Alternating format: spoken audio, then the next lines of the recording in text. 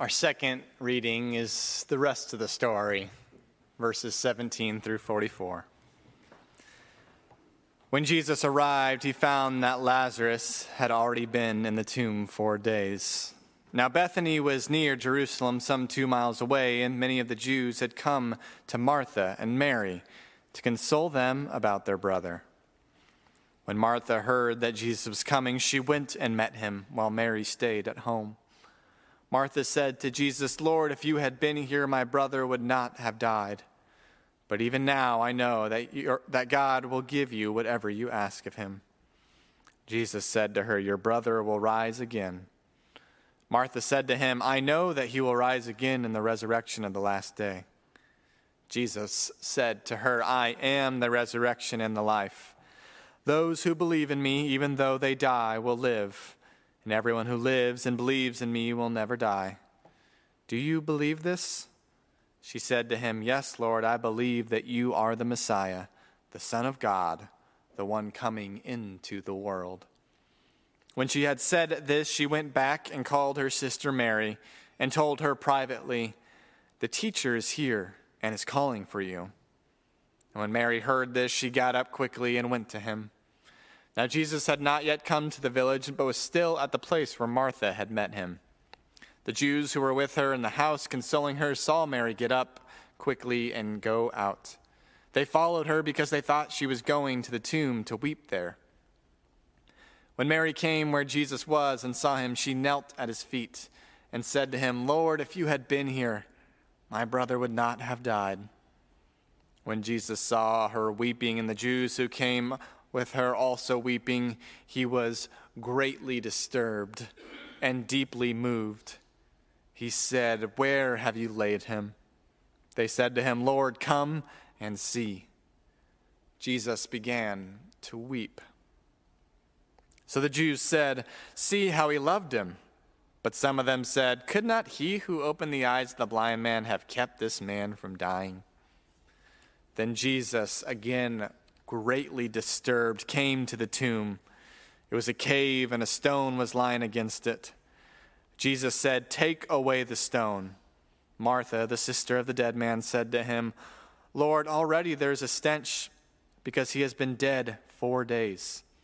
Jesus said to her, "Did I not tell you that if you believed, you would see the glory of God?" So they took away the stone. And Jesus looked upward and said, "Father, I thank you for having heard me. I knew that you always hear me, but I have said this for the sake of the crowd standing here, so that they might believe that you sent me." When he had said this, he cried with a loud voice, "Lazarus, come out." The dead man came out, his hands and feet bound with strips of cloth, and his face wrapped in cloth. Jesus said to them, "Unbind him and let him go." This is the word of the Lord. Thanks be to God. Let us pray. Lord God, may the words of my mouth and the meditations of all our hearts be pleasing in your sight, for you are our rock, our redeemer, our resurrector, and our hope. Amen. As we continue our journey through the Gospel of John, learning about Jesus' teaching and his action in the world, I have mentioned before that there are famously 7 signs. 7 signs that help reveal who Jesus is and what his action is in the world. Signs that point to what God is doing in the person of Jesus Christ.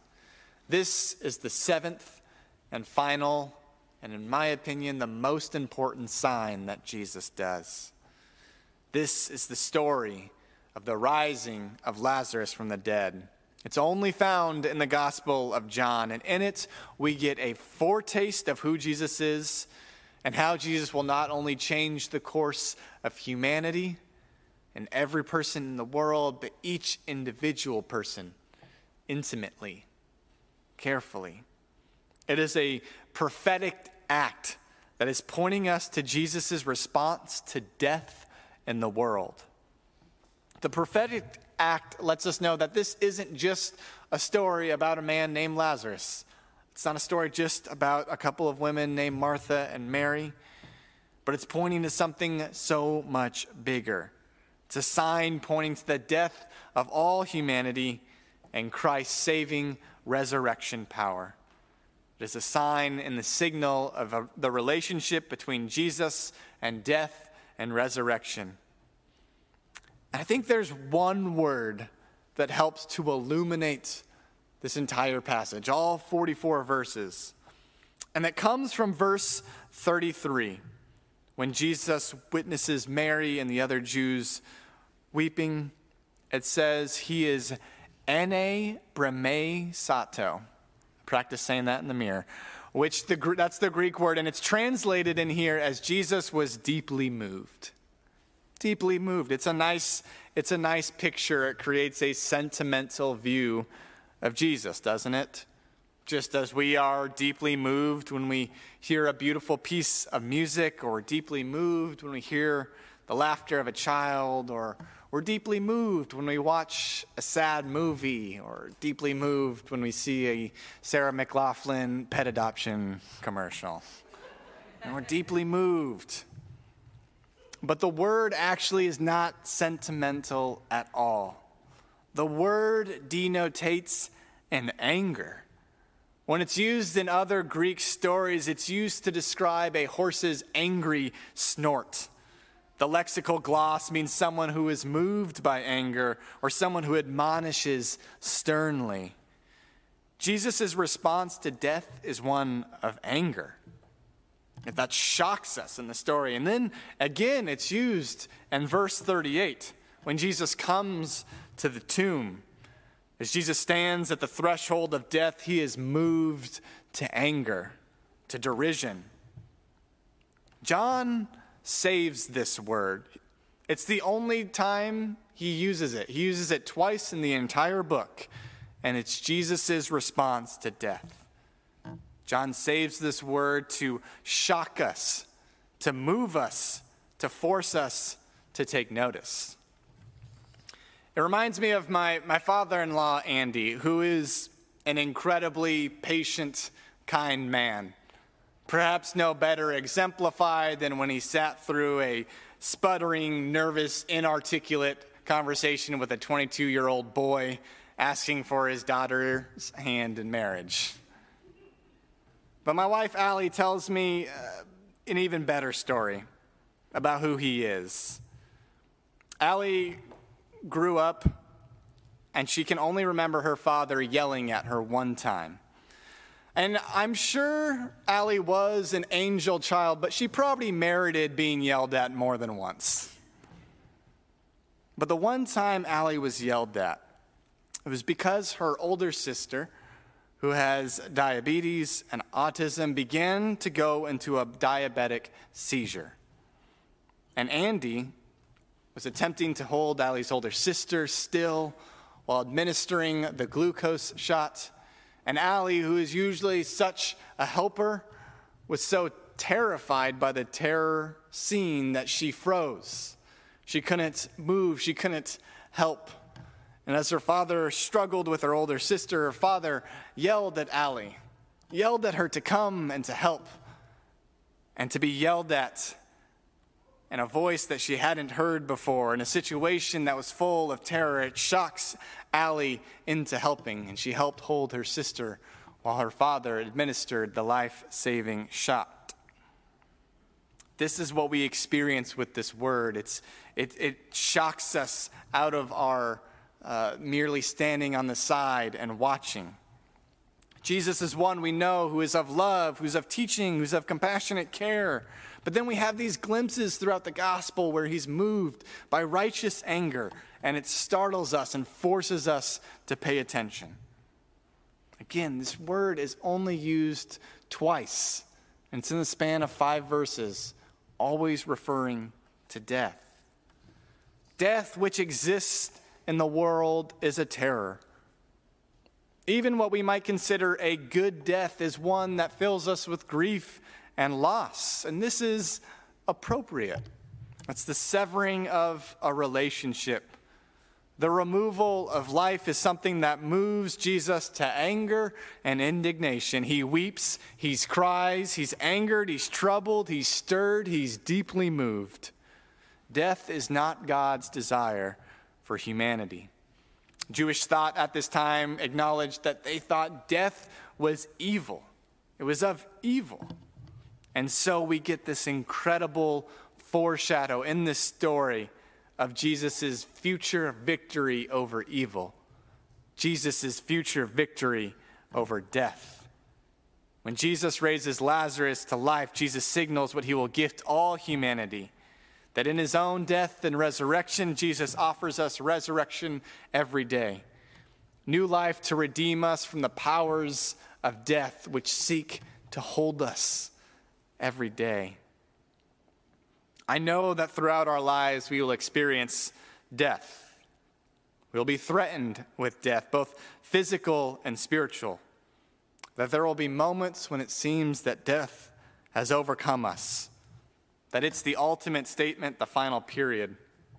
A road of death may surface in our life in many different ways, through the disease of addiction or a fractured familial relationship or despair or financial insecurity or loveless relationships, or maybe even just busyness, and that is leading us down a road of death, a lack of compassion for people in our lives, the death of being part of institutions that cause hurt to people.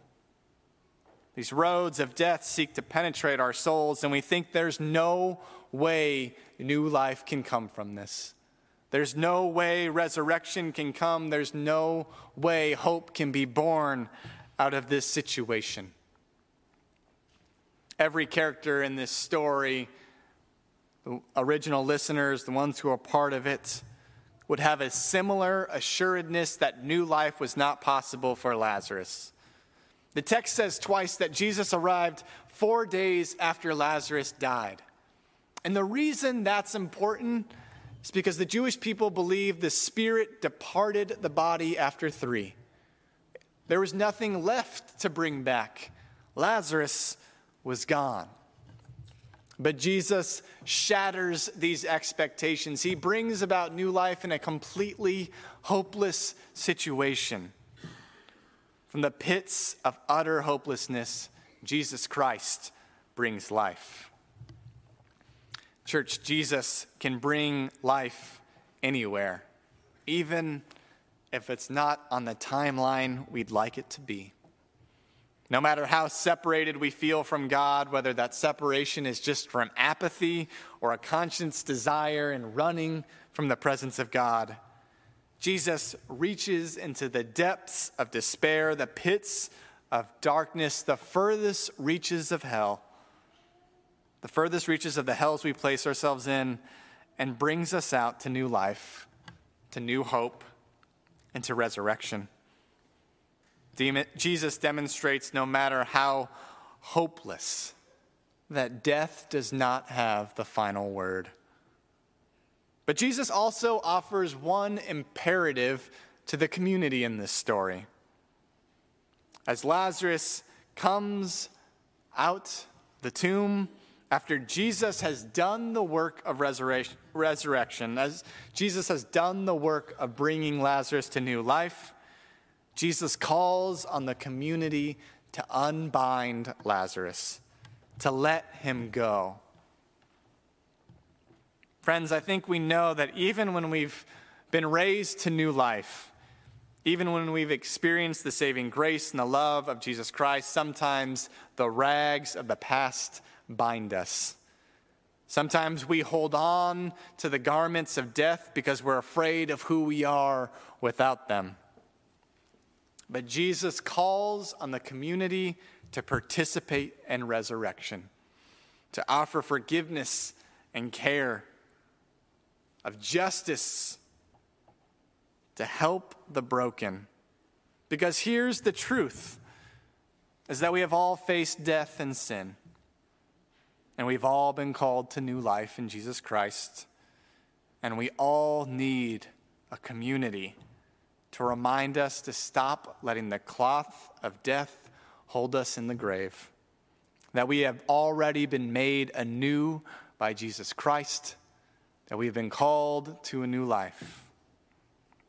As we enter into this first Sunday of Lent, this journey of Lent, we remember that there is death and injustice and pain in the world. And we join Jesus in weeping. But we don't end there, just as Jesus didn't as well.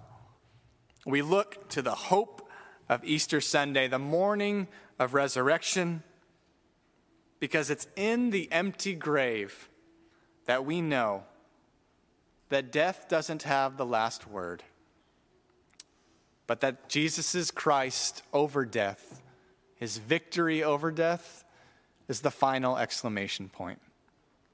And thanks be to God for that. Amen.